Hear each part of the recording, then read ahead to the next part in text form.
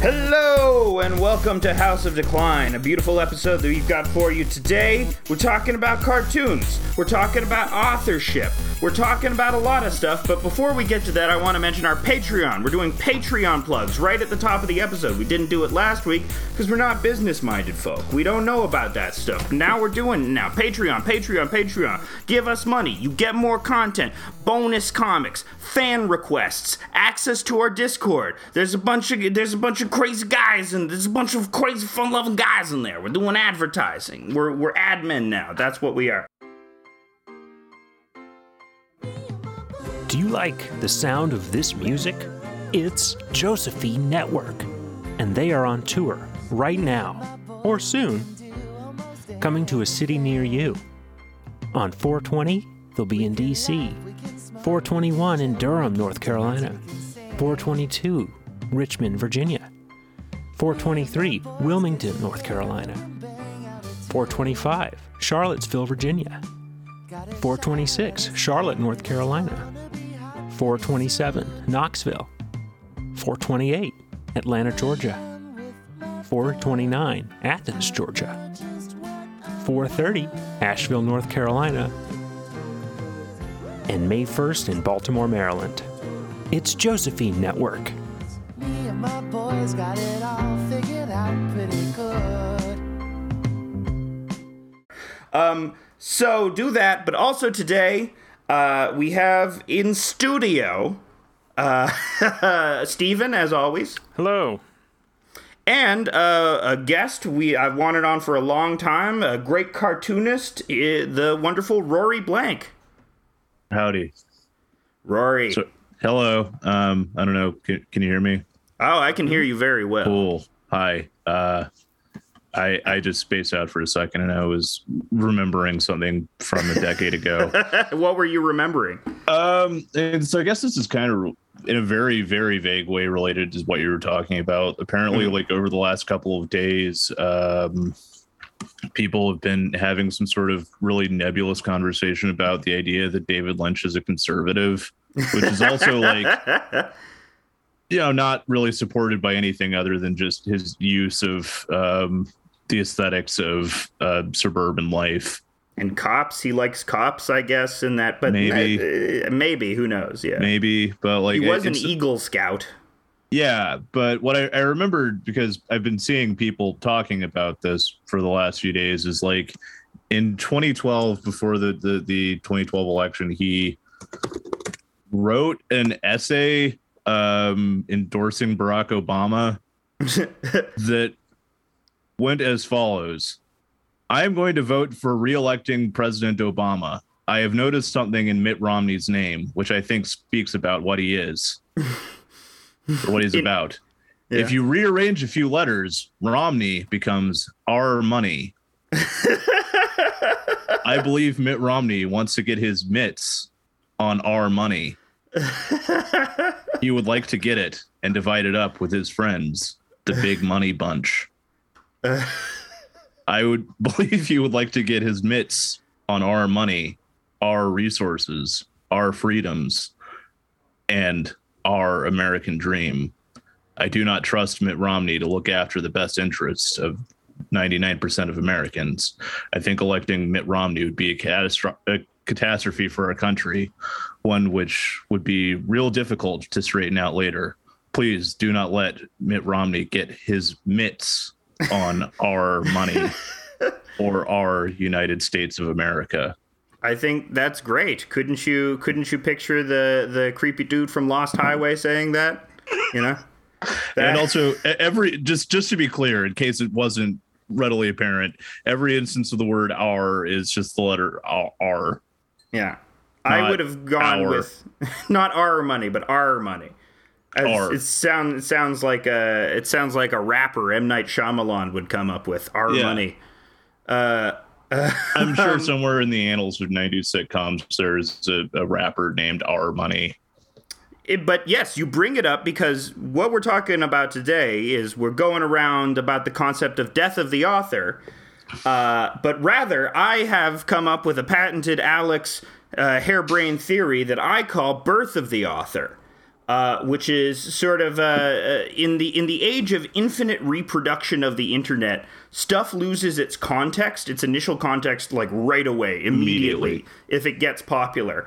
But then, after like a few years out there, people discover the origin of where it's from, and suddenly that work becomes recontextualized once you learn about its context in the author's body of work, and through that body of work, the author's biography itself.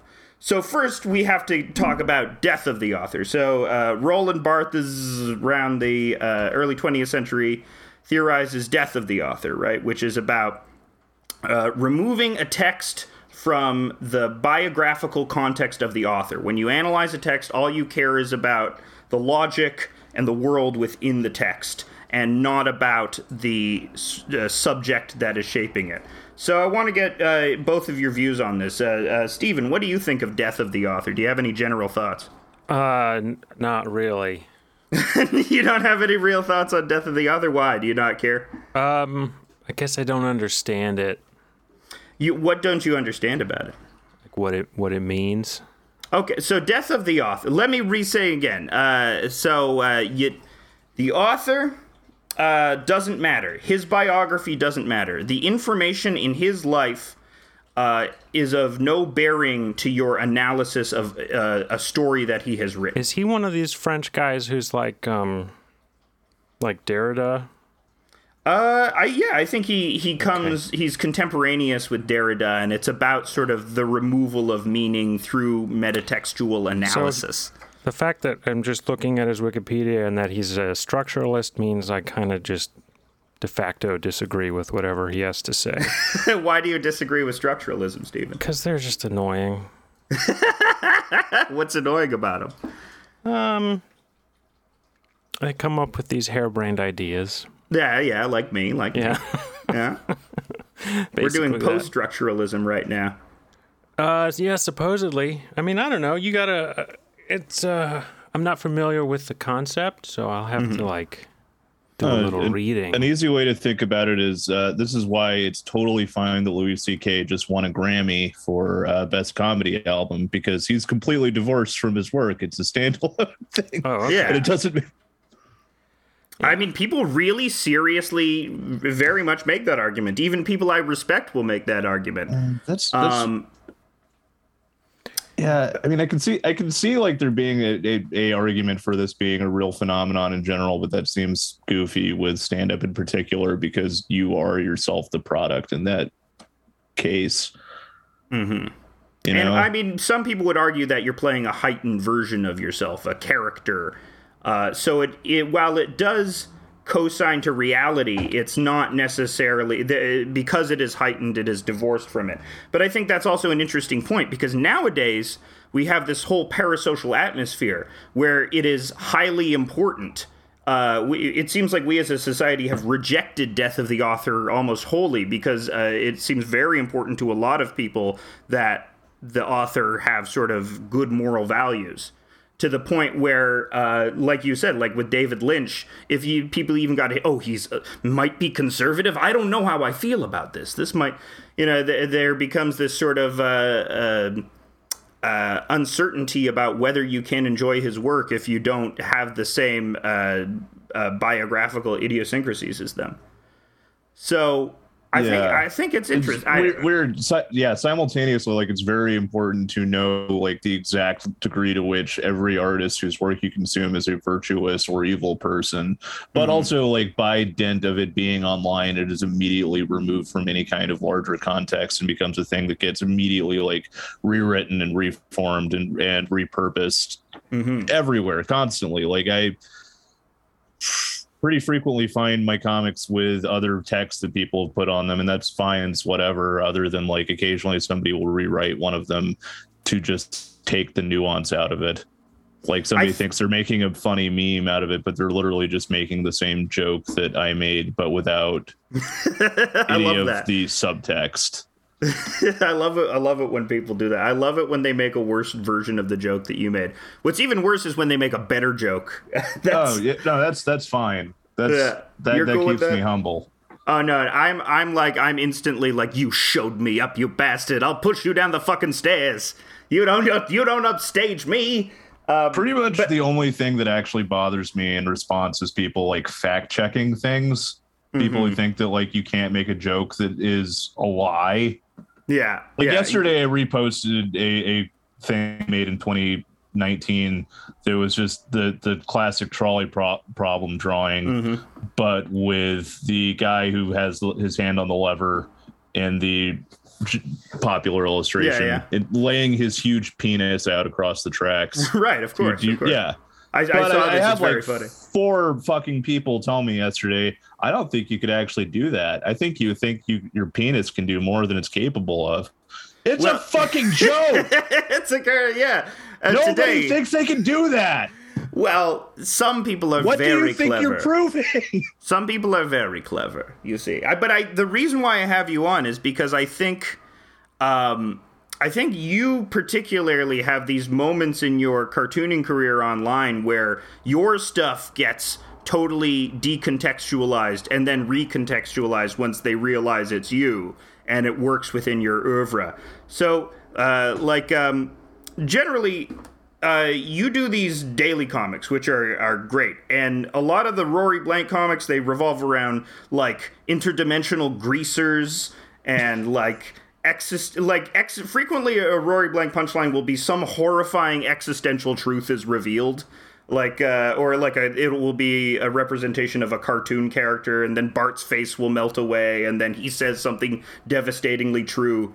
And I love that format. But it's funny, like, the stuff that gets away from you is the stuff that seems to be more meme formatted, or the stuff that's more easily memed because it's just like one picture, which tends to be memed more easily. So the first thing I want to talk about is something that you have your hands on, which is the Ted Cruz is the Zodiac Killer meme, which is, there's dispute as to where this originates from. You yourself said that you weren't the originator of it. Yeah, I can give you like a pretty quick rundown of give me a rundown. What I'm aware of as being the history of it, which was... in late 2015, some people on weird Twitter started making opaque jokes about Ted Cruz being the Zodiac Killer. But that was also like 2015 Twitter, so that didn't really that was still when that was like a more insular bubble and not like a thing that was recognized as being like a brand as much. Because like I fucking hate the phrase weird Twitter, because that is at this point a brand identity to some degree or another.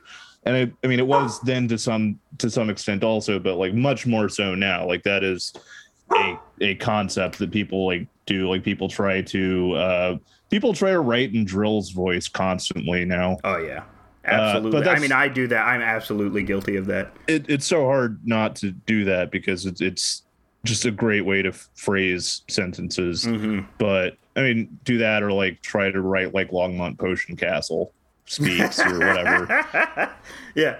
But anyway, so some people are doing that. Timothy Faust was friends of those people. I don't know why I just called him Timothy. I think everyone who knows him calls him Tim. Saw that, and in February 2016, I was working on building a set for a show that I was working on with him, and he walked over to me and said, would you want to... Some of my friends have been making this joke online about Ted Cruz being the Zodiac Killer. I think if we made some shirts of that, we could probably sell like 20 of them, and then we could like donate the money to abortion access or something. So the next day I drew the picture, I sent it to him. He posted it on Twitter immediately, and within an hour we'd sold 200 of them.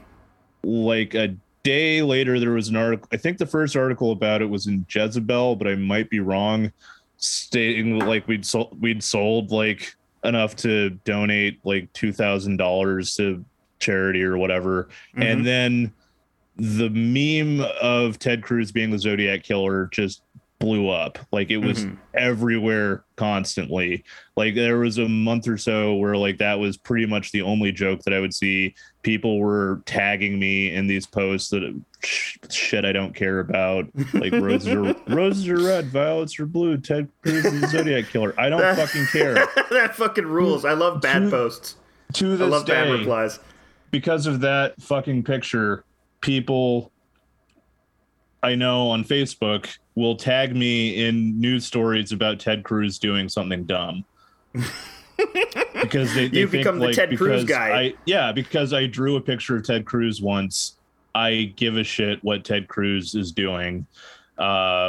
Really, I don't care. I think he's a repulsive human being, but like the only thing that I would care about at all is if he like fell down a manhole and drank shit water and started shitting his organs out. That would be cool. Or if, like, I don't know, he trips and lands on a fire hydrant and it breaks his jaw. Or if a tree falls on him while he's jogging.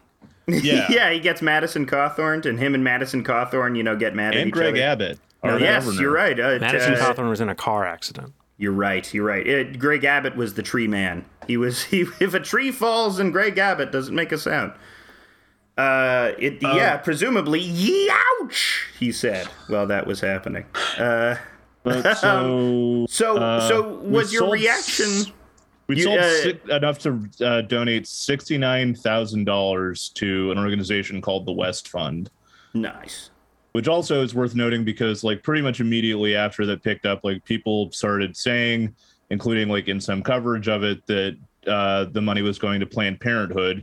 It was not going to Planned Parenthood. It never was going to Planned Parenthood. It was going to an organization called the West Fund, which, rather than providing general sexual health stuff, including access to abortion, the West Fund is an organization that just helps people of low income, like, afford abortions.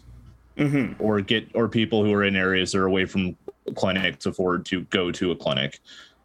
So even your charity was decontextualized in that. Yeah. It was made into like the much more media friendly sounding thing of like Planned Parenthood, the big friendly organization that everybody likes, that is attached to like I guess a more mainstream idea of like virtue.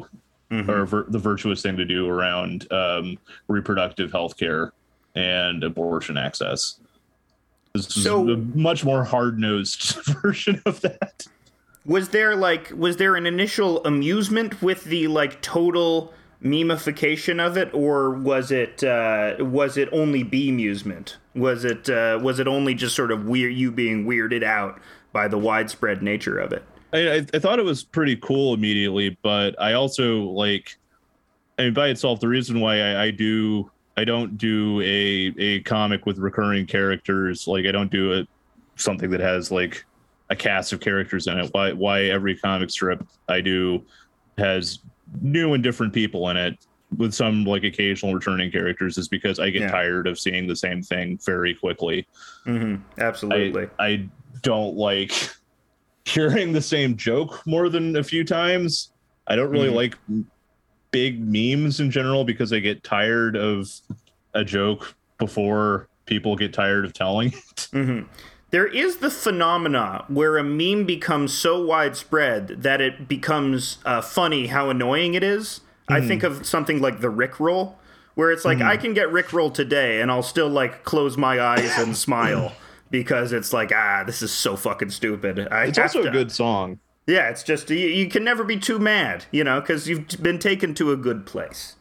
Wait, real quick. Yeah. Just going way back around to just explaining the concept of the death of the author. A good way to contextualize that, Steven? Yeah. A good way to contextualize that, I guess, would be like, I don't know, Fight Club.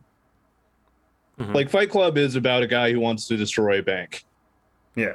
It got picked up as like there's a very easy way to read like an anti-capitalist critique in Fight Club. Not even going to elaborate on that. Yeah. But the big group that Fight Club is popular with is like weird manosphere guys. Yeah. Who also don't Matrix. see the intensely homoerotic subtext. Yeah, the intensely homoerotic subtext, and then also that like ultimately. So it's very homoerotic film, and then also it's about a guy like rejecting and then ultimately like embracing a woman at the end. So he needs on some level, but it's also written by a gay guy, so like you can't. And that's why they used Where Is My Mind, because Frank Black needed Kim Deal. He needed her. Yes, that is incontrovertibly true. She, God. You could. Are we getting off on some Pixies conversation? We can have a Pixies sidebar right now. Do you like Frank Black solo albums better or the Breeders better? Breeders. Yeah, me too. Kim Deal is a better songwriter. Yeah, I agree. Musician. I agree. Singer. I agree. She just has this air of cool about her, where Frank Black seems kind of like desperate and sweaty in a way that's kind of compelling. I do like him for that because I am desperate and sweaty. I mean, that's like a compelling character, but like that's not going to be the one that you want to identify with publicly. Yeah. Kim Deal's just, it's light, breezy, and spooky. That's what I love about Breeders' albums is how fucking spooky they are because of how sparse and bare. Was it Albini that recorded those? Yeah. I think that's probably more than anything, like Pod is like his magnum opus. His current Twitter activity is his magnum opus. He's a left-wing guy now. He's hanging out with Flores now. He's very funny right now on Twitter. Yeah. God. Just the other day, I was rewatching the end of their that one concert video that they did, where like they closed by playing Jordan, Minnesota. Is that the dance? Yeah, the one about like the town of pedophiles. Is that a Big Black song? Yeah, the Big Black song. It's the first track on the Atomizer, but they closed their set with like an 8-minute version of it where they started smashing their instruments and then started throwing fireworks at the audience, and there's like just black cats exploding on the stage. Actually, like Albini had like picked up his guitar, was just screaming into the chords and then just hitting it and stuff. I really love how ashamed he is of Rape Man. I think it's so funny how ashamed he is of Rape Man. That was a funny thing. But, talk about how stuff gets away from you. I bet a bunch of, Albini's stuff is liked by people that he probably finds unwholesome because it has that sort of, fuck you Midwestern pissant attitude. I was actually watching an interview with him like 2 days ago while I was packing orders for my store, where he was talking about how one of the main reasons why he ended Big Black was because he felt like people were showing up who didn't get what the point was and were, I think the way he phrased it was something along the lines of contributing to the darkness that we were trying to criticize or something. Yeah, absolutely. Because, you write songs about guys. You're writing songs about horrible guys. Yeah. And you're writing about them because you think they're funny, because they represent, something wrong with the world. And then the people that, they actually genuinely like these guys and sympathize with them.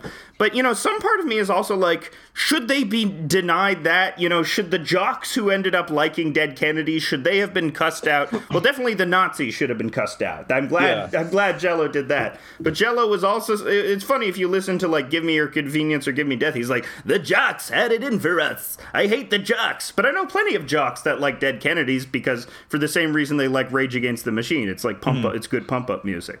Oh God, yeah. Oh, there's a great example of the concept of the death of the author. Just that video from like the post 2020 election protest, right wing protests, where there's like this boomer couple like just dancing to "Killing in the Name of" to protest Donald Trump losing the election. Yeah, it's so good. Because that song in Rage Against the Machine is extremely popular with the right because they do not care about any of the words to the song other than just the part where they say, fuck you, I won't do what you tell me over and over and over again. Or they recontextualize it because they're like, oh, Democrats were the original Klan, so some of those that burn crosses are the same that work forces. So I've thought about that. I think that kind of reads, but I think ultimately like it's just that the modern conservative ethos can just be boiled down to petulantly yelling "fuck you, I won't do what you tell me." Fuck you. It's a very. I the think rest that of the words message, don't even matter. Absolutely, but that message cuts across all boundaries because it is at root sort of taps into this anti-authoritarianism that we all have, but tap into in different ways. Yeah. The Matrix movies. That's another example of death of the author, where like the phrase "red pill." Yeah, absolutely. Yeah. It's loved by right-wing bastards, but it's basically it's a huge meta trans allegory. It's a huge it's basically an allegory for HRT. So you never know what's going to happen. You also originated another one. Wait before that. Okay. Just to like put a bow on that on the Ted Cruz thing and how that relates to the specific thing that you wanted to talk about, which was that pretty much like I want to say about 3 days after we put up that shirt, other people started making versions of the shirt with sometimes just directly copying the artwork that I had drawn, and sometimes doing like variations of it that were still like very clearly compositionally based on what I had drawn, but like they would redraw it so that, you know, at that point you can't do anything about it. But just like the second that anything becomes popular online, like people are going to try to grab a piece of it as a thing that they could possibly make money off of. Is there some part of you which is like, okay, you know, more everyone's trying to live in this terrible capitalist hellscape, try and get your nut in any way possible? Or is there a part of you that's like, no, fuck you. This is, you know, make your own gravy? Wow. I mean, I it's more depressing to me than like something that I'm actively upset about. There we go. I just sent to the chat. I typed in the words Ted Cruz was a Zodiac killer on Google and then went to shopping. And this is your art. And this is not your store. Art. Yeah. No. There's another one on TeePublic. Yeah, that's fucked up. That's really fucked up. This one's great because they found the image and they did not remove the black background. And it's a white shirt with a black square around the art because the art is white. There's just fucking hundreds of these now. It's pretty much unstoppable. Yeah. So I kind of have to resign myself to it to the degree that like I can't do anything about this. It would take, I mean, I could like hire a lawyer or somebody to take down every copy of my artwork, but I ultimately don't see the point. And these people are probably not selling that many of them. Yeah, I mean, the meme is it's no longer its time has come and gone. Yeah, I mean, like I don't know who wants to buy one of these shirts in 2022. I like the idea of someone he just like got unfrozen and just discovered Chapo Trap House and is like, oh my god, have you guys heard of this? This shit is great. Actually, okay, every like 6 months I'll get one person telling me I should do a reprint of those shirts, and to them I say, and I will say it again now, Ted Cruz has made the joke. Yeah, it's dead. Ted Cruz has tweeted the words or tweeted jokes about being the Zodiac killer. It's fucking dead. It's not funny. If you have the shirt, get rid of the shirt. It's not funny anymore. Burn it. It's done. Put it in a bank vault. It has lost any cachet that it once had. So this is interesting to me because this is an example of something that gets so huge you almost resign yourself to the fact that people are going to rip it off, which segues nicely into another work of yours that I love, one of my favorite works of yours, which is the Bigfoot signs. So can you explain the Bigfoot signs to us?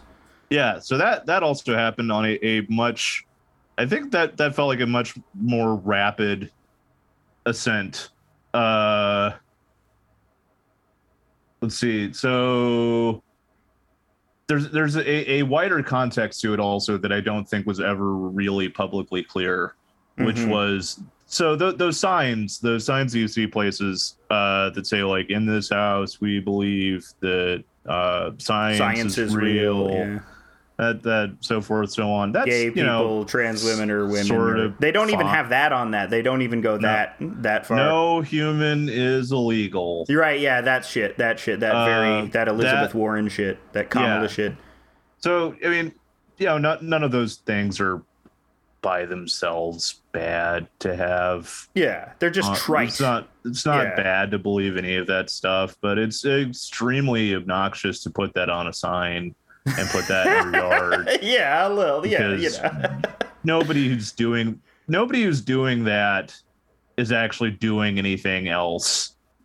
They just like the kind of tying back to what we're talking about with like the idea that David Lynch might be a conservative.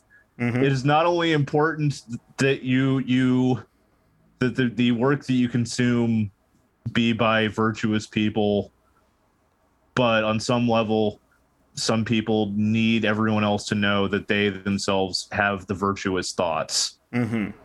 So and you use just the put art. you put them all on a sign. Yeah. And ultimately, what those signs in my head mean is you are gentrifying a neighborhood that is full of poor and or non-white people, and you want them to look at your sign and think, oh, they're one of the good ones.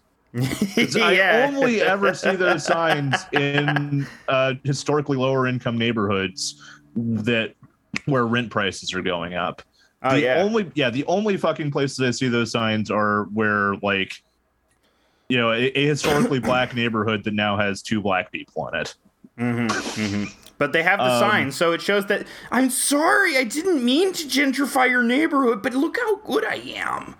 You know, but what really got stuck in my craw about it was that,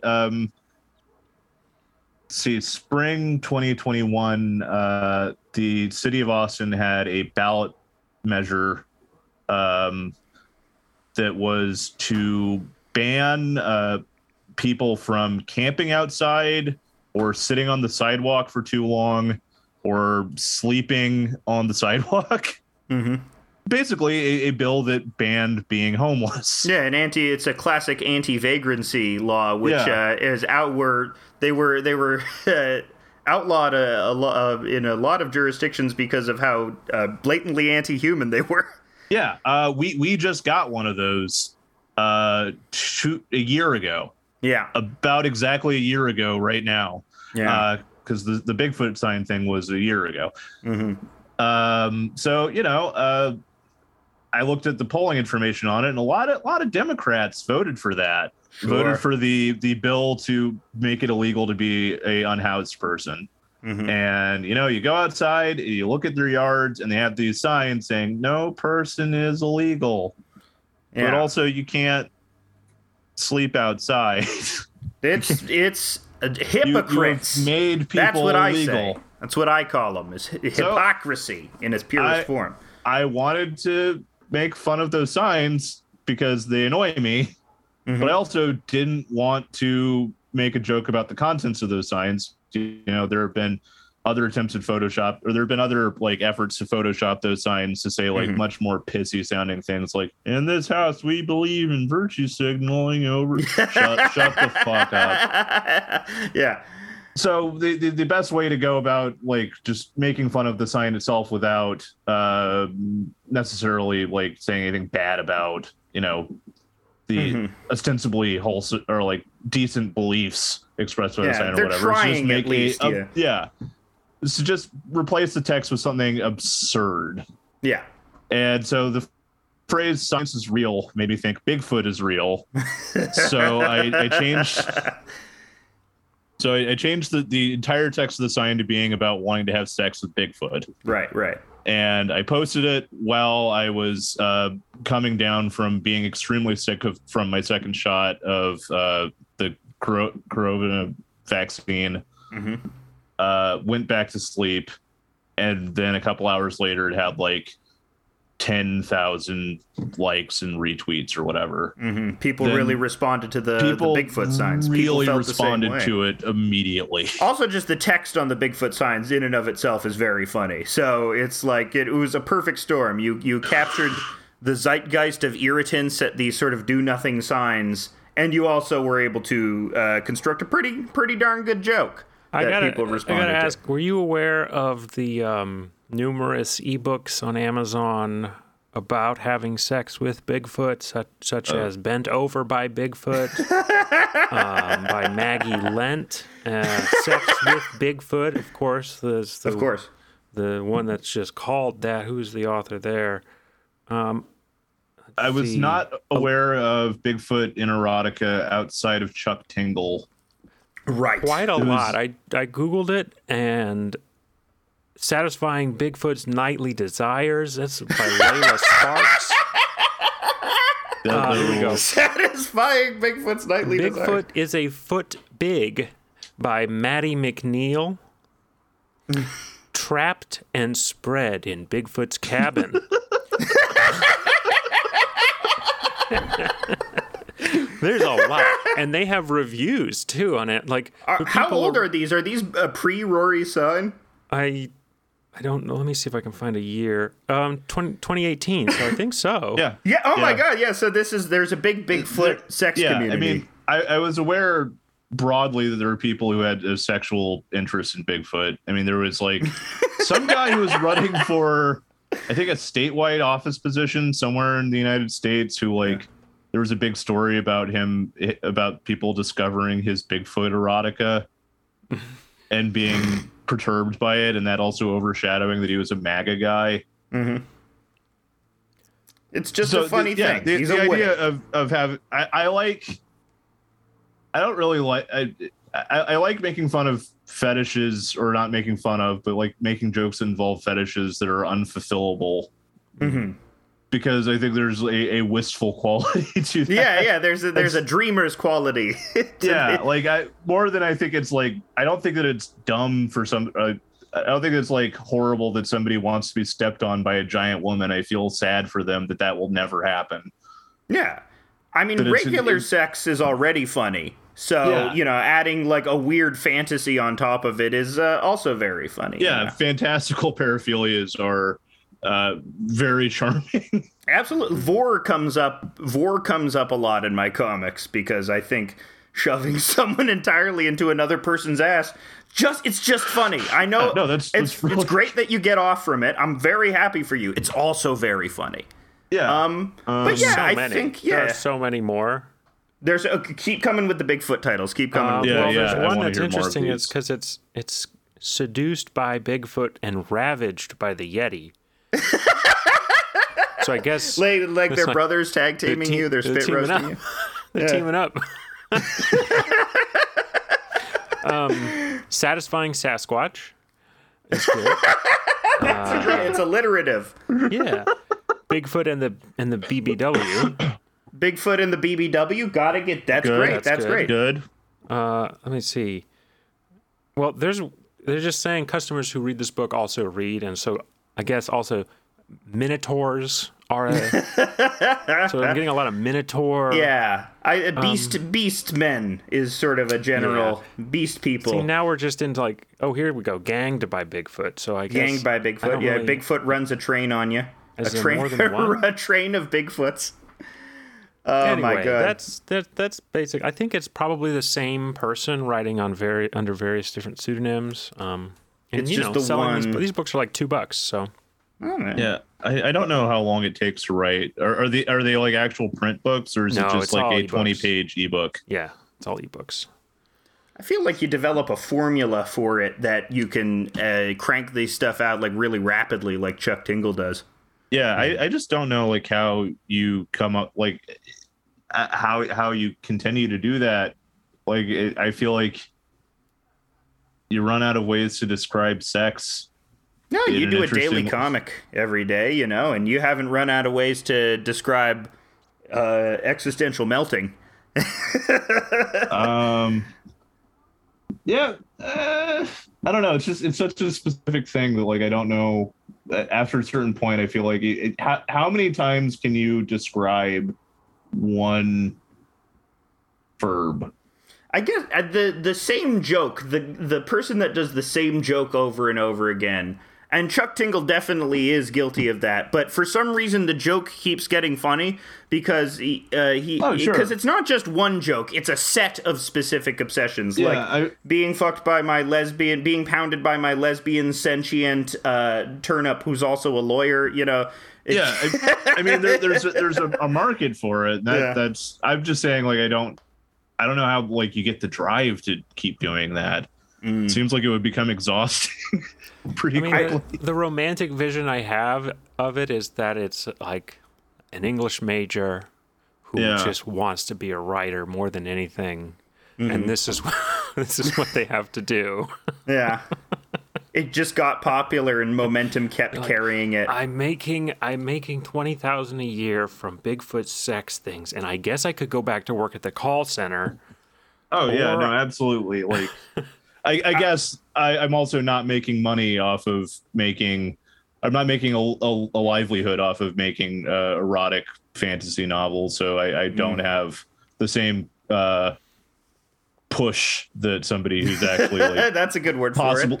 Possibly whether or not they can successfully write a book about a golem made of cum coming to life and fucking them. You just is whether did it. or not See? they get You're pitching it to eat.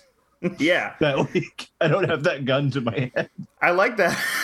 Oh, I gotta come up with more cum metaphors of babies not getting their milk money.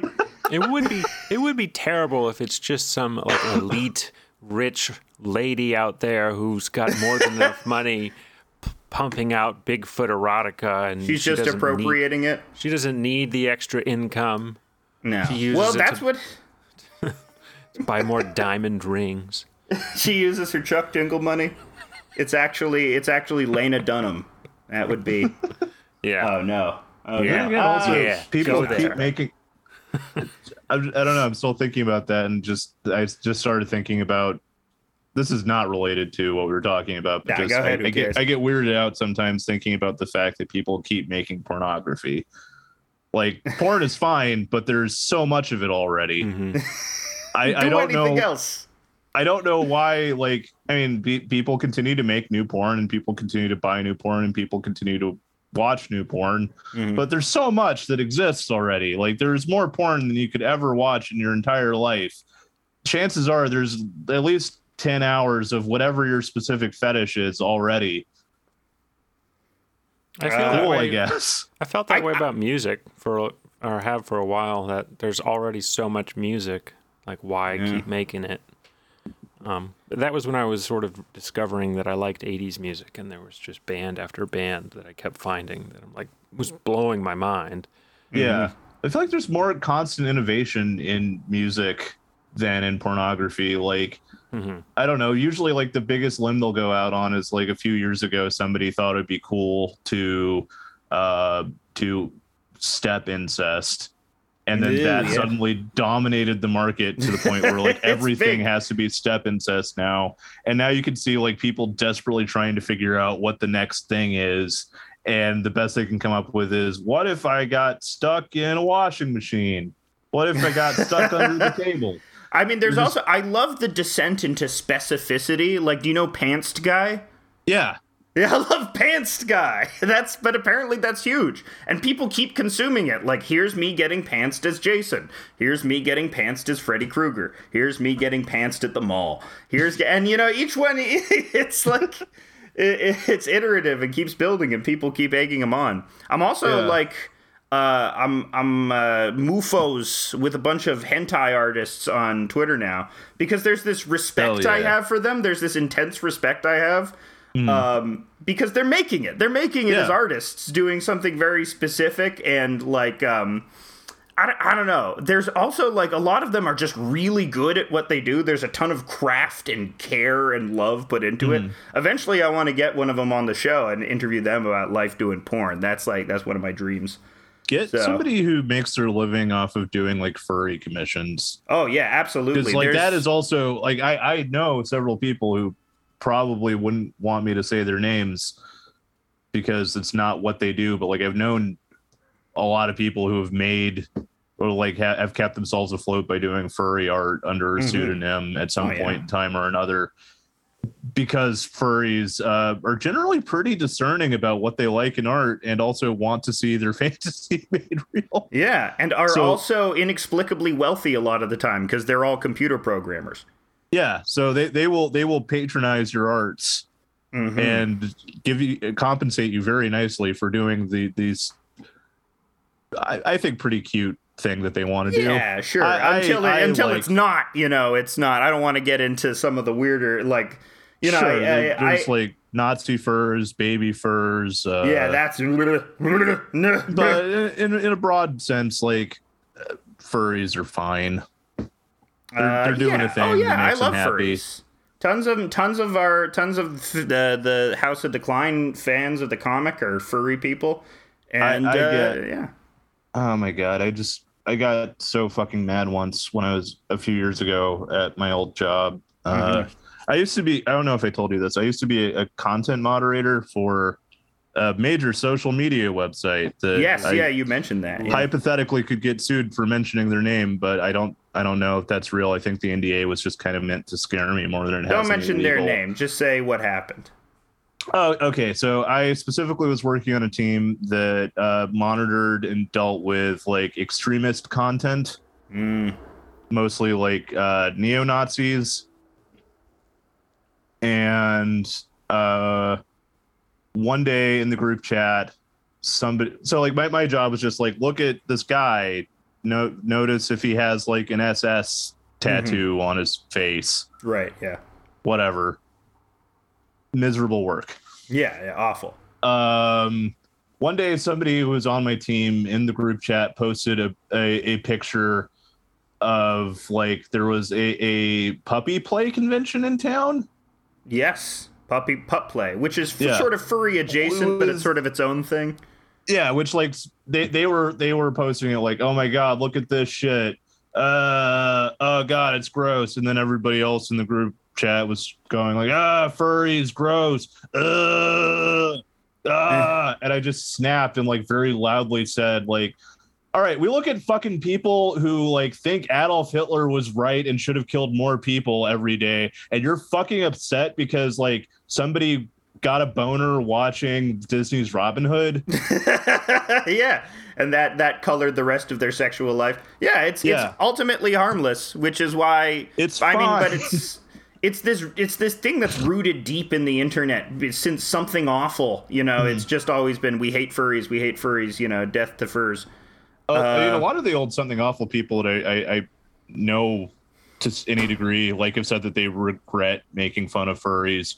I have a friend who was like part of this big thing that was in a thread a few years ago, or like a decade or like 15 years ago, where he and some of his friends went to a furry convention, and somebody at the furry convention recognized one of them like having a Something Awful shirt on, and the furries like cornered them and tried to like make them give them their video camera that they had because they didn't want to be harassed further by Something Awful people. And there's like this big long thread about like this horrible fear-loathing thing that happened at this furry convention.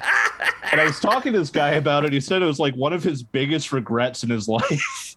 Yeah, that he was harassing these people. Yeah, you're doing active harm to people that aren't harming anybody. It's and something that I noticed while I was working as a content moderator is that like a lot of right-wing people, like, I don't know, you'll see this come up in Stone Toss a lot. There's a lot of ire. There's a lot of ire focused on furries.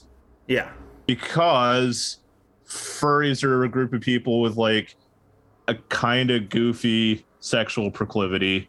Yeah, that it's easy to paint as being degenerate. Yeah, and get people on board with that.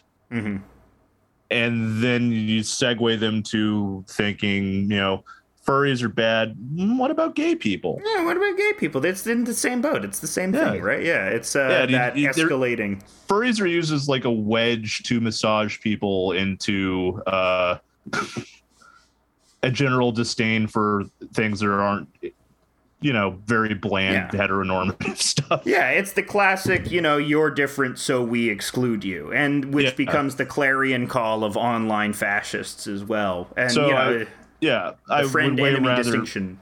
I would way rather side than with the guy who wants to, like, draw Donald Duck sucking Bugs Bunny's dick. Yeah, absolutely. Because it gives him joy. My response would be to the Facebook. Oh shit! Delete that. Remember to delete that. My response. Oh no, it's fine. It's fine.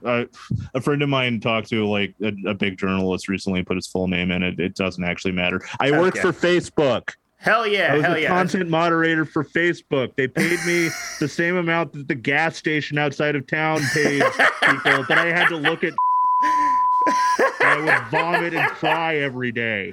That's much worse than my last job. I'm going to replace all of that with this nice little Bone Jail theme song that I wrote. You don't have Also, to worry. I want to repeat. I had to. I didn't want to.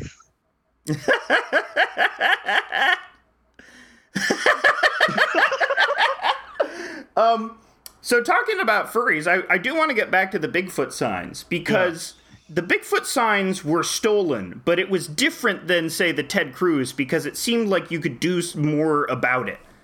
Or there was, like, because it was a smaller meme than the Ted Cruz thing, you still retain that sense of ownership over the Bigfoot signs. Oh, like, what was I've your had experience a with worse time trying to remove Bigfoot stuff to the point that I've given up.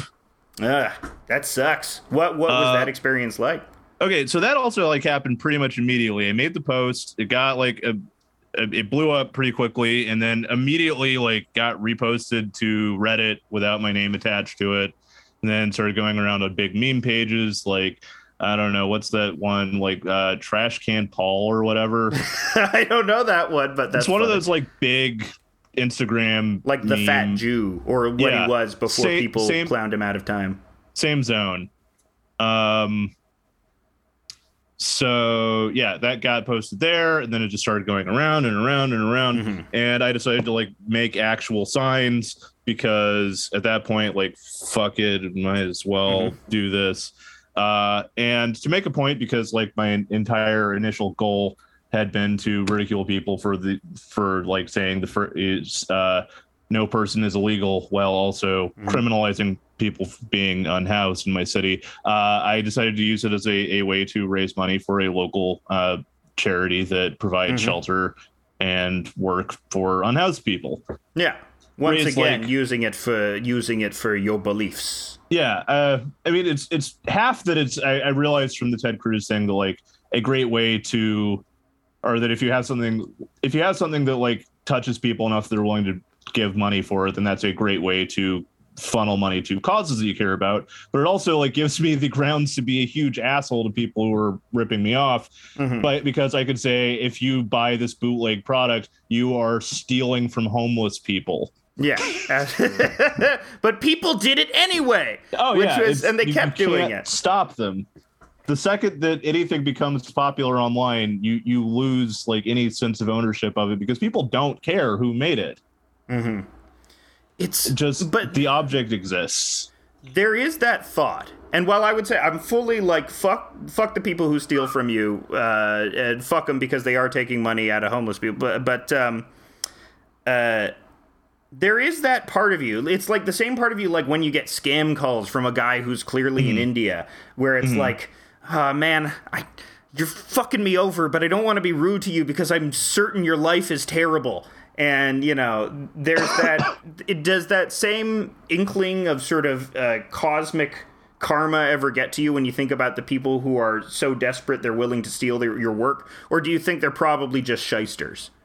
I don't know. I genuinely think, like, I can't guess where these people are. I have no way of knowing. It's definitely like more vindicating in your head if you imagine that they're just a shyster who sees like a way to make a quick buck off of something being popular. But like there are other probably people who live in areas where there's less money and are probably people who otherwise would be doing the job I was just talking about having, because those are a huge part of the labor market in those countries. If you live in Manila, Facebook will pay you 14 cents an hour to look at pictures of people getting blown up. Hey, you know, we've all seen the Pearl video. We've all gone to LiveLeak. No, I don't think we've all seen the Pearl video. Don't look it up. We've all had to watch. I was gonna make a joke about the like QAnon alleged Clinton snuff film being real, but I forgot the name of it. There was an is there an official Drip. name? I'm just gonna start telling people. I'm gonna start telling people that Frazzle Drip is real, and I saw it. Frazzle Drip is real. I did see it. The P tape is real. I saw it.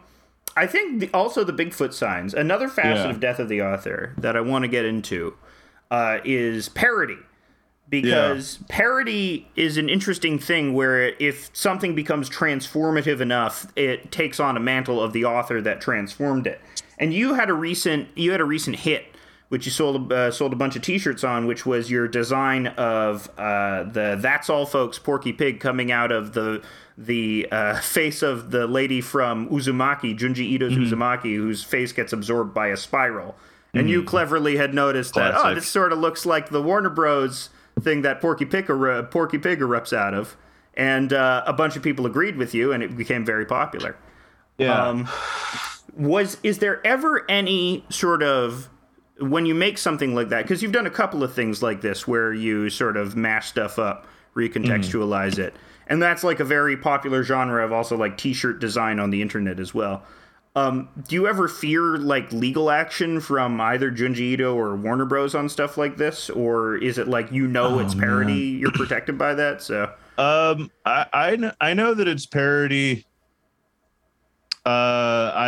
So like this also goes back to the thing with people ripping off the Ted Cruz thing.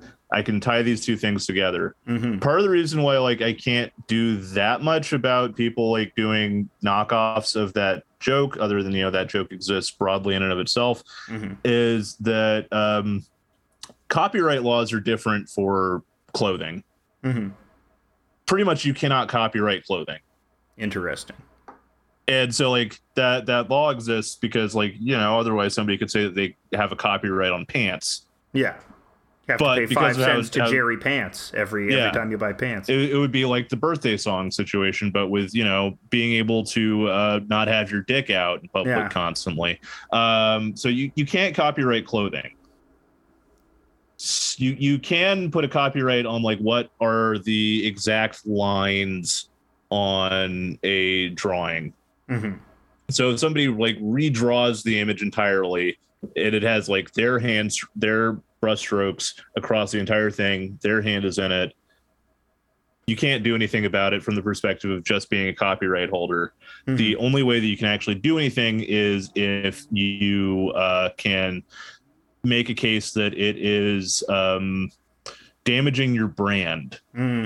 So like when Disney takes down stuff, it's typically under the suggestion that like this is diluting their brand, that somebody is like taking away from or that there's brand confusion happening. And like I can't remember who, but it's like I remember it off the top of my head seeing some like street fashion guy a few years ago like do some Simpsons bootleg stuff, but on it said like his name X Simpsons. Because like that's how you say like this is a collaboration between these two things. It wasn't. He had no like direct involvement from the copyright holders for The Simpsons, so they could say like this is infringing on our brand because it's suggesting there's an association between that and our work.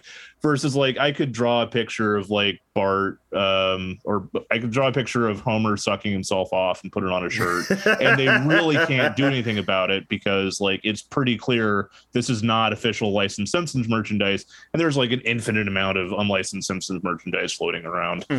Absolutely. You wouldn't want to interfere with Black Bart. I love Black Bart. Yeah, no, I love bootleg Simpsons stuff. Matt Groening, I know, like collects bootleg Simpsons stuff because I know that for a fact because I drew a bootleg Simpsons shirt once that somebody told me that they got a copy of to Matt Groening. I have no idea if that's true. I've also heard that Jim Davis collects bootleg Garfield shit. Well, he's got a lot of that now. There's so much fucking Garfield shit. I mean, he's set for life. Like Viacom owns Paused Inc. now. If he wasn't like a multi-millionaire before, he is fucking set for the rest of his life, and he's probably got like 10-20 years left anyway. Maybe he'll survive forever. Maybe he'll get the singularity done to him, and Jim Davis will be the first person that exceeds our human mortality. So like he has very little incentive left at this point to try to protect his brand closely.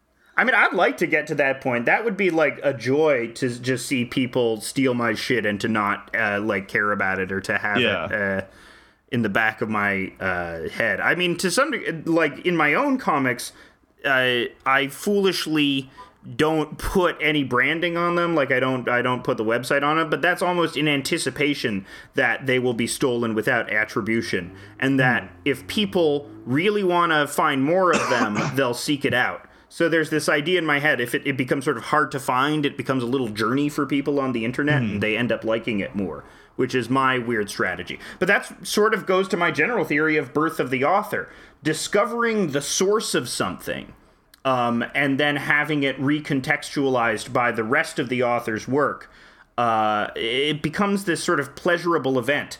The example that I used earlier before the show, which you don't have a context because you already knew the strip, was Branson Reese. No, well, two examples. Casey Green.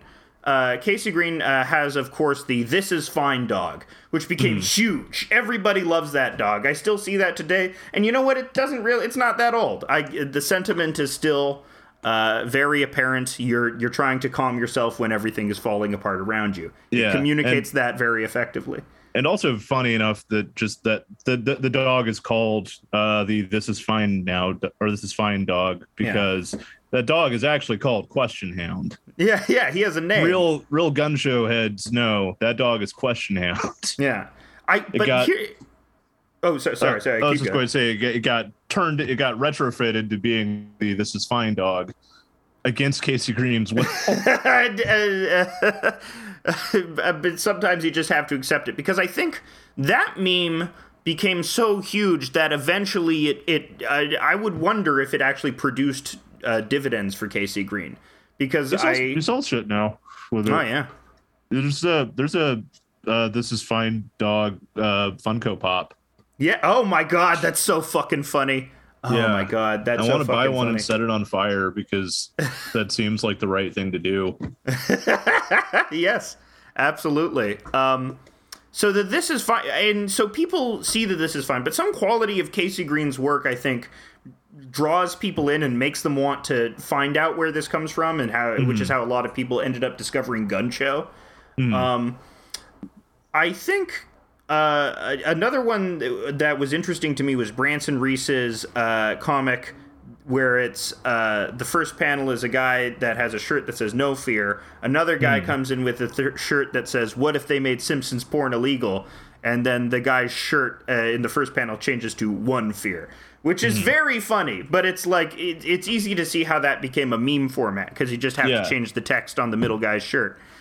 And what's funny is the original is so much funnier than any of the copies. It's very funny how people rediscover it, and they're taken aback by how funny the actual thing was. And through that, people discover Branson Reese's work, which is really great.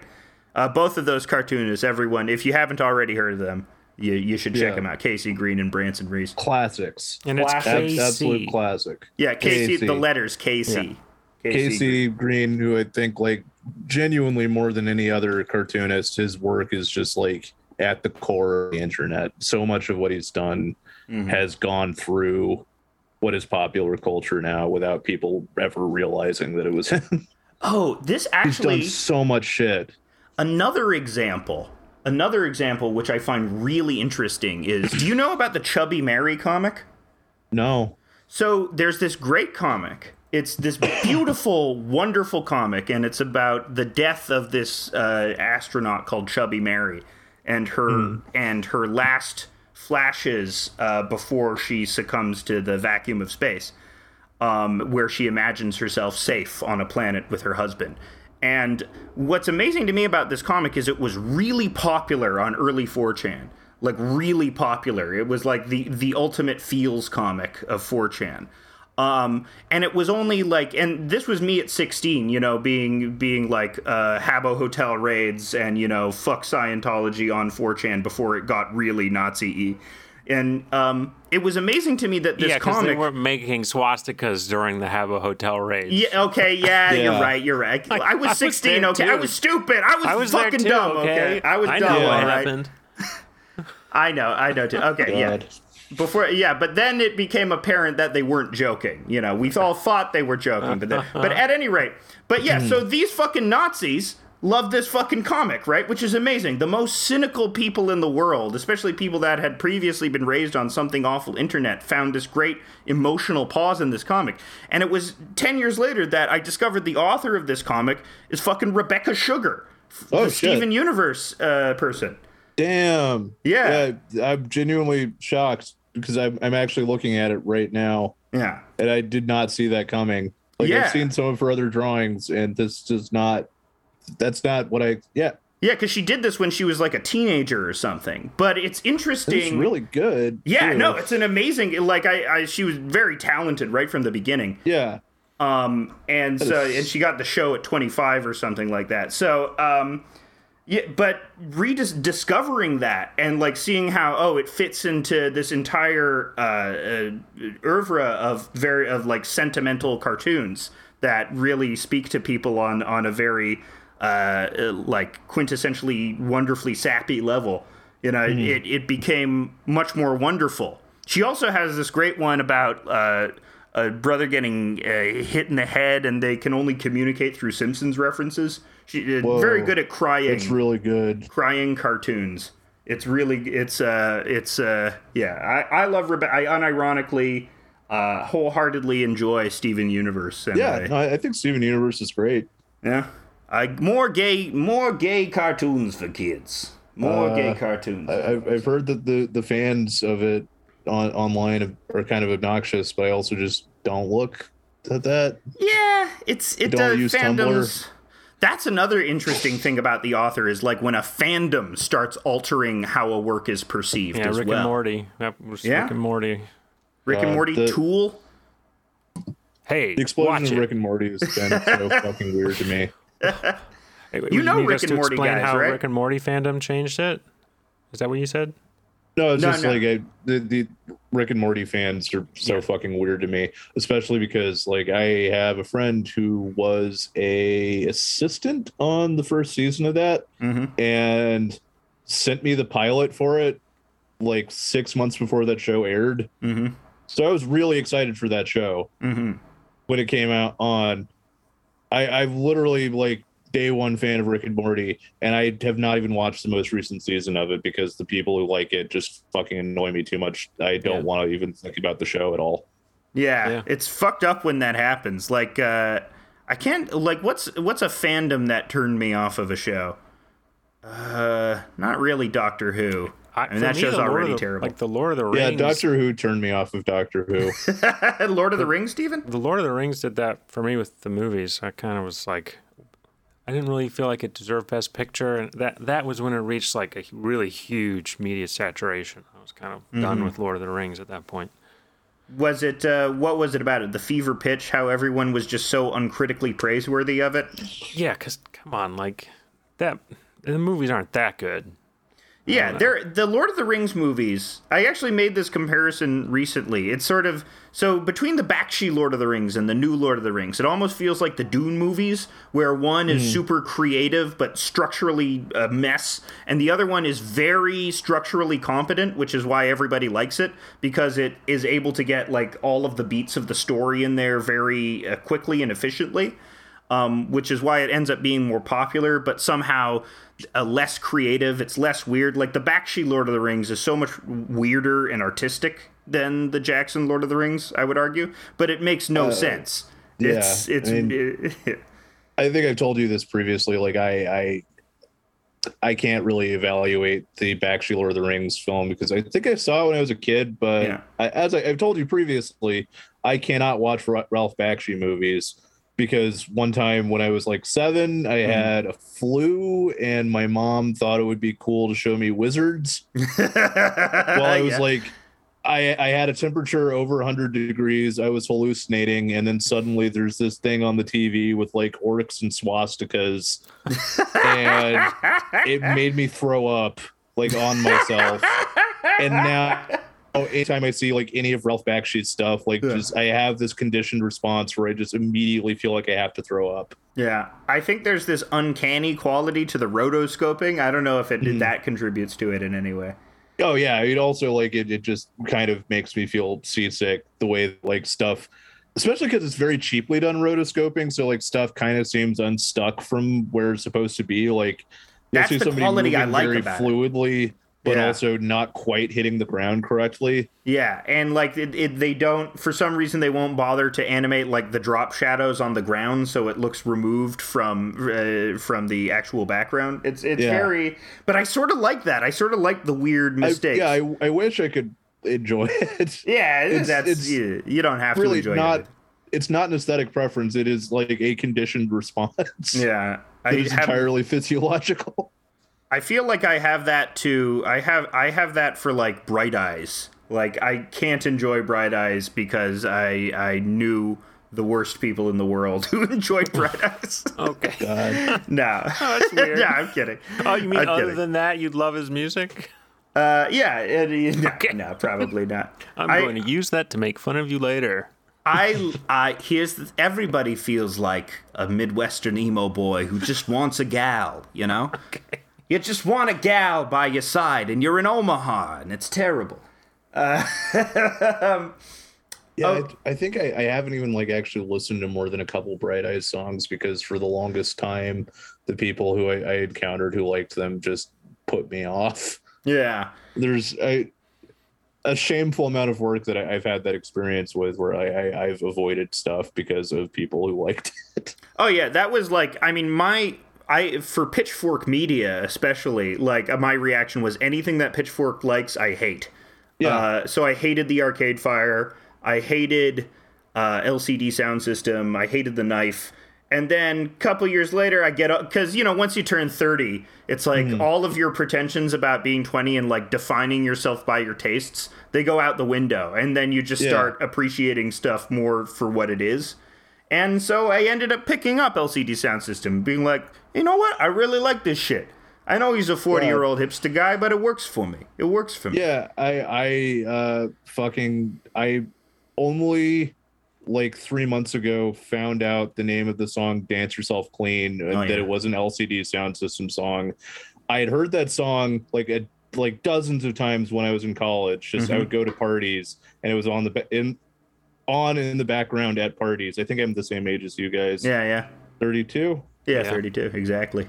So you were in college at the same time as I was, so like that song would just be playing at parties constantly. Absolutely. Yeah. And I had no fucking clue what it was called or who it was by until a month ago. I'm not exaggerating. It was like a month ago that I found out what that was. Once again, an example. I completely divorced myself from anything like that because Pitchfork was the website that gave Andrew WK's first album a bad review. Oh yeah, fuck them for that. Only degree to which I care. One of the that's greatest good albums of all time. Absolutely, I Get Wet. He was a big free jazz guy. That's what I liked Andrew WK. He was big with Wolf Eyes as well. He was big into noise music. Very interesting person. I saw him do a set with Nardwuar once. Was Nardwuar doing, what's his band? The Radiators? The Serviettes. Or I think he had another one that I can't remember the name of, but it was just a set where it was like Andrew WK on drums and Nardwuar on keyboard. It's very funny. That's very funny. In a shitty bar just off of downtown in Austin. And like Nardwuar had his shirt off the entire time, and he's an extremely hairy man. He looks like a little gremlin. That's very funny. They were just dicking around and mostly they played Party Hard like at the end of the set, but it was mostly Nardwuar's music, which like I don't know if you've heard much of it, but it's like really he's got nerdy songs, punk music. He's got like a song that's like I've got a disease, I'm addicted to cheese. Yeah. I've got a rash. It's sort of like Dead Milkmen level goofy ass punk music.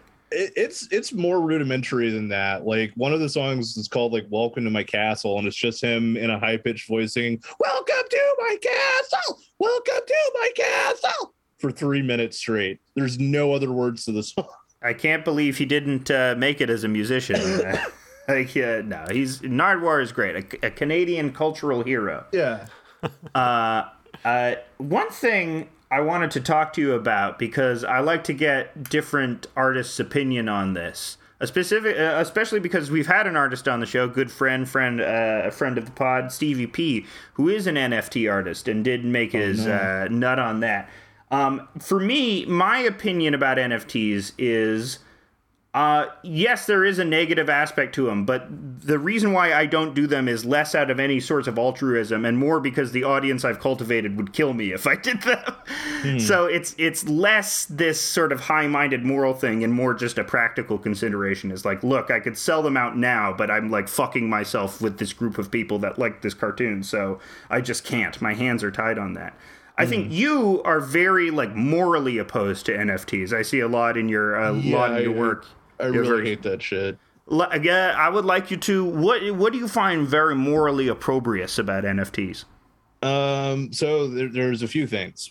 To begin with, just fundamentally, like it's based around cryptocurrency, which I also hate because the fundamental idea of cryptocurrency is about like trying to push a like right libertarian or to use their phrasing anarcho-capitalist idea of how money should work, that like you know, because like a lot of crypto first like started gaining traction as an idea after or like when Occupy was happening, which was a weird time because like there's suddenly this huge crisis of capitalism, but the left has been so heavily suppressed for so long that like people don't really have the language to describe what is happening. And so you just end up with like a lot of really, really goofy ideas coming to the forefront where like at the time there were a lot of people talking about bringing back the gold standard. Libertarian, Ron Paul, B. Yeah, so like it was as much as it was also like a gateway for a lot of people to like go towards left politics and for that to kind of start to reassert itself in a very fragile way, which is still, I think, starting to happen more than actively happening. Like in this year, we're starting to see like a resurgence of the labor movement that like where shit's unionized, like that is like the coolest thing that's happening right now to me, but like that is still very much just starting to happen. You know, so at the time you got like crypto started to gain traction as an idea, and it was based on the idea that like money would be better if it was divorced from the government entirely. Yeah, just have completely private money. You still see this argument, like in Spike Lee's crypto commercial. Yeah, did you see that? It was funny.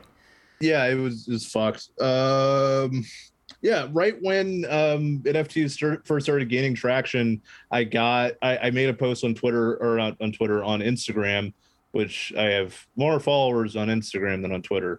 I only bring that up because like if I ever like talking about like talking to my audience and having a big audience or whatever, I don't think that I'm not operating under some delusion that like I'm a huge deal because I have 9,000 something Twitter followers. It's that like that is much more is happening on Instagram. Anyway, I made a post saying I don't like NFTs. Some guy immediately hopped in to like tell me that NFTs are cool because cryptocurrency is anti-capitalist, and asked him what the fuck he was talking about, and he like said that capitalism is when you use state-backed money. What? That was literally. I'm not endorsing that argument. That was. It's just that like state-backed money is used to fund the police, and so that's capitalism. That has and so when you use different currency, you're doing anti-capitalism. Okay. That's the logic of a Kelly cartoon. That's yeah. But this was a serious guy who like seriously thought that was had this definition of capitalism that I've never seen anyone else have anywhere ever in the entire history of economics. Sometimes you gotta just make up your own shit, you know? Sometimes you gotta feel your own oats, you know?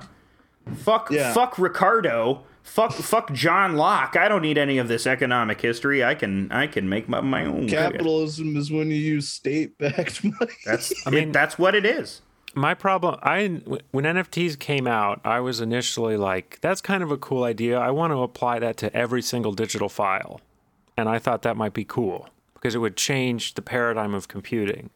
What I realized was happening was that it was just encouraging the financialization of art, which I do not like at all. And that's when I just turned me off hardcore. I don't really even think you should, like, I don't sell my music, or I have a Bandcamp now, but like, I don't want people to buy my music. I just want you to listen to it because it's Yeah. not mine anymore once I put it out there. And for this, like, retaining ownership of something and documenting ownership on a eternal decentralized database is so stupid and pointless, and all it encourages is spending more money on something that should be free. That's basically my opinion. Yeah. So yeah, fundamentally, I don't like the idea of crypto itself. Two, I feel weird about the financialization of art. Specifically, like NFTs, like just encourage you to make art as a speculative asset for somebody. Yeah. Exactly. That bothers me a lot. I feel less bad about selling stuff that I make, just to the end that like I don't. Before I when I had that last job that I had that I was talking about, I was making my comics in my free time, and they weren't really that good because I couldn't spend that much time working on them because I had a full-time job and I had to like do other stuff also. And also I was sleeping 4 hours a night. Yeah.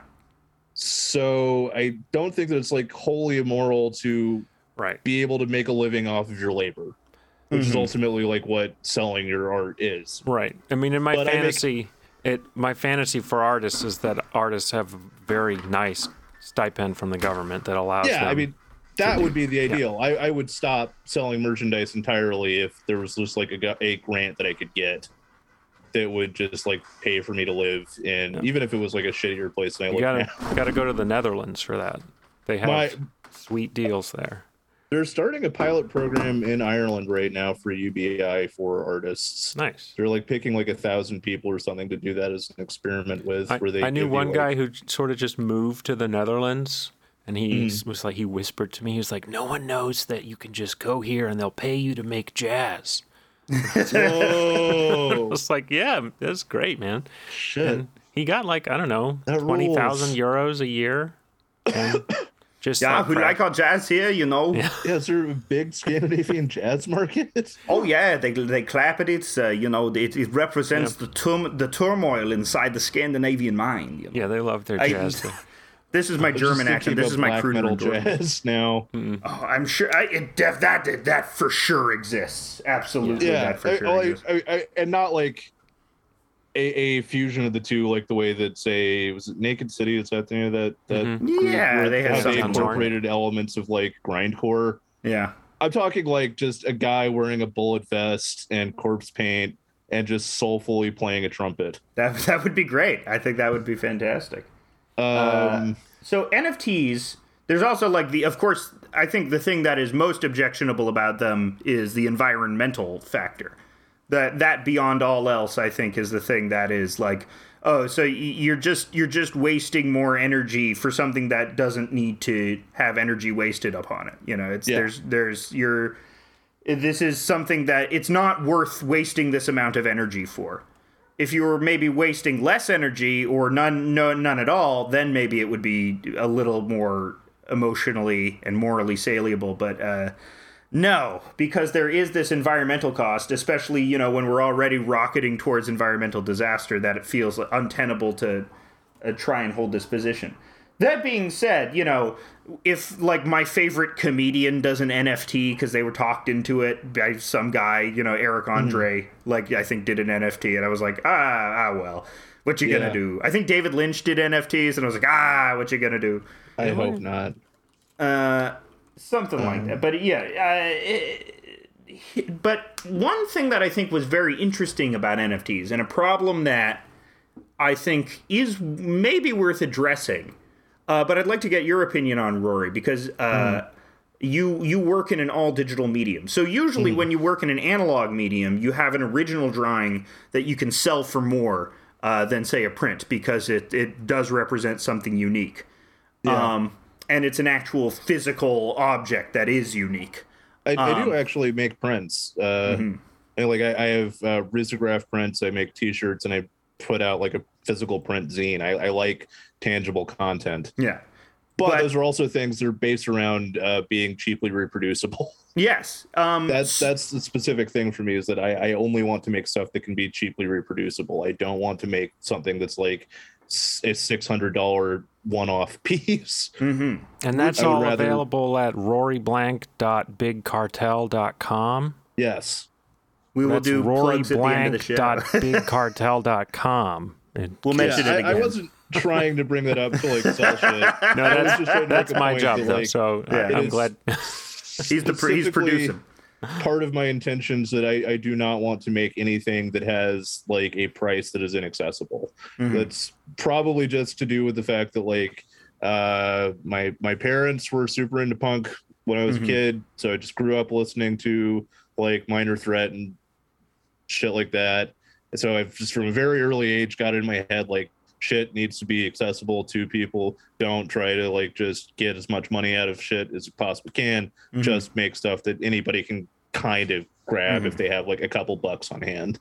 So if there were a version of NFTs so what a lot of digital artists want, especially not a lot, but I assume some digital artists want, people that work exclusively in a digital medium, is something like what analog artists have, like a single piece that is exceptional or different in some way because it marks some form of originality.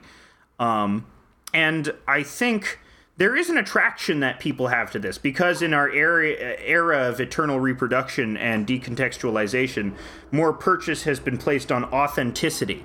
And part of why Death of the Author has died because I think even your prints, which are infinitely reproduced, are more authentic because people know the personality behind it. They know the person that is producing them, which creates a greater sense of loyalty in your material as well. I think, not only have we rejected Death of the Author as a society, but we've gone in completely the opposite direction where the author is almost primary in how you consume the work. Do you have any thoughts on that? Or do you have any thoughts on more just say your parasocial relationship with your fans? Do you have any thoughts on any time that has been weird to you? Any time you thought it was actually nice? What does it mean for authenticity? It's always weird to me.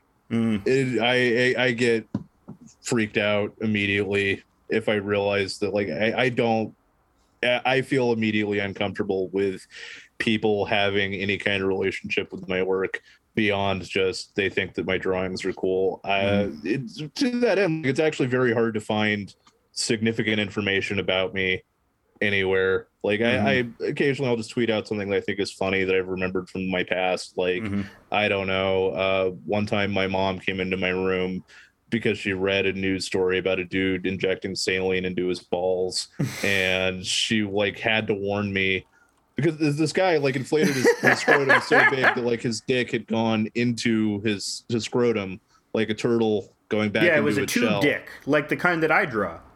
Yeah, just like like a turtle going back into its shell, but with its cock. And my mom thought that like I needed to know about that immediately because she was worried that I would do that. To this day, I cannot fathom why she thought that. Moms, they get it in their head. Or when David Carradine died, she immediately came into my room to tell me not to try to choke myself while jacking off. That's good. That David Carradine boy, he was on Kung Fu. A reverse World's Greatest Dad. That movie is fucking awesome. More than anything, she may have put that idea in my head because I had not been considering that remotely prior.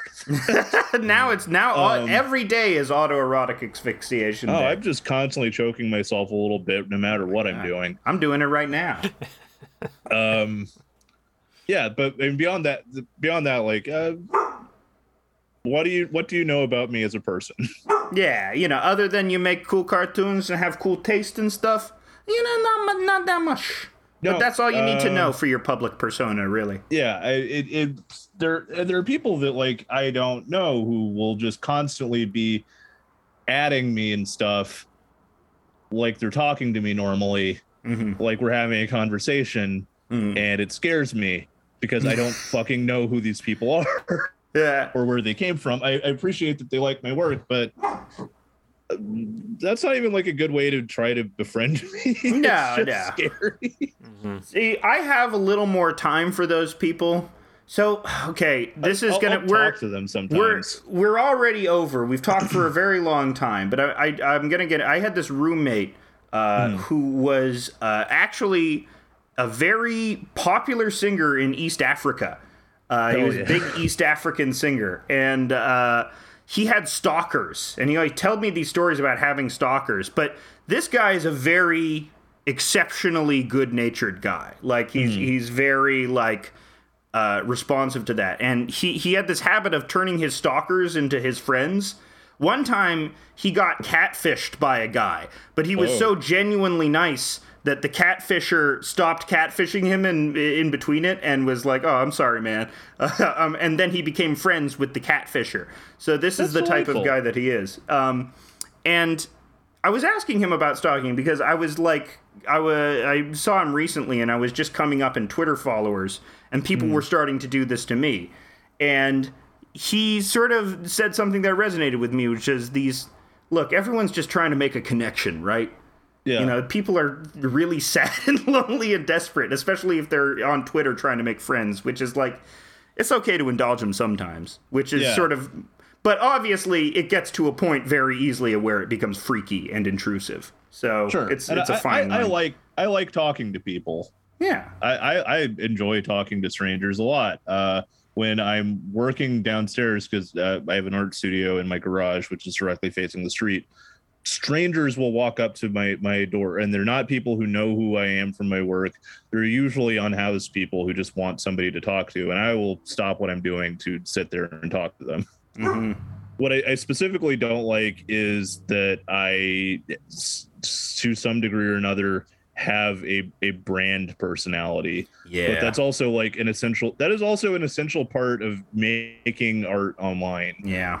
Because of the fact that like I'm not in a newspaper, so I'm not like part of a package. Yeah. It's just you need something that people recognize immediately. I have to have some sort of online persona that is as much a part of the work as the work itself. That's an unavoidable part of being a independent cartoonist or artist of any sort in this day and age, is that you have to like be something. And I think that's a great place to wrap up. I think that perfectly sums up, my idea that essentially now more than ever, the author is injected into their work, which is an easy way to sum up what I was saying at the beginning. Rory, I like though just the idea that some of my stuff goes around without attribution, because it's fun to me to imagine somebody just seeing it and thinking, "Oh, that's nice," and then moving on with their day. Absolutely. Absolutely. Well, Rory, do you have any plugs? Okay, God, I have shit. All right. So let's see. I'm on Twitter at Bone Jail. Somebody else has at Rory Blank, and they got banned. So that sucks. It's not me. Not me. I'm not doing like a ban evasion account thing. Somebody else is at Rory Blank, and they are permanently suspended. Initially, my screen name was at Piss Castle, but people kept tagging me in like piss fetish stuff, so I turned it to at Bone Jail. On Instagram, though, I am at Rory Blank. I have a Patreon where every month I send out zines and stickers that are stuff that is not my normal daily webcomics. It's usually like either a short story on a specific subject, or collages, or martial arts instruction, or I did one that was just like 20 pages of here's how you punch somebody's face through their ass. That's, people need to know. Yeah. Yeah, so that's, you can find that pretty easily. Anything else? skeletonwizard.com or roryblank.bigcartel.com. I have stickers, posters. You can find my old zines. I have clearance shirts I need to get out of my garage. Other than that, I don't know. I want to plug the movie Ruthless People, starring Danny DeVito and Bette Midler. That fucking rules. That's what I want to plug. Ruthless People fucking rocks. I watched it for the first time a couple months ago, and like, I brought it up to my parents, and neither of them have seen it. And you're the first person I've spoken to who's actually seen this movie, and I'm confused by that because it did well at the box office. Yeah, it's one of those movies you catch on TBS or when TBS was still a thing. It's so fucking funny. It is such a funny movie. It was written by the guy who wrote My Cousin Vinny, and directed by the guys who made Airplane. Yeah. It's got Bette Midler, Danny DeVito, Bill Pullman in his first role. Judge Reinholds. Just a cavalcade of stars. It's the hardest I've laughed at a movie in a really long time. All right. House of Decline, Rory Blank, Ruthless everybody, People. the links that Rory mentioned are going to be available in the description of the podcast, so just go there if you don't want to use your fingers. And I'm hoping we can take us out with my little 20-second song that I wrote 15 minutes before the show. I think it would be beautiful. I think it would be beautiful. And it's called Bone Jail.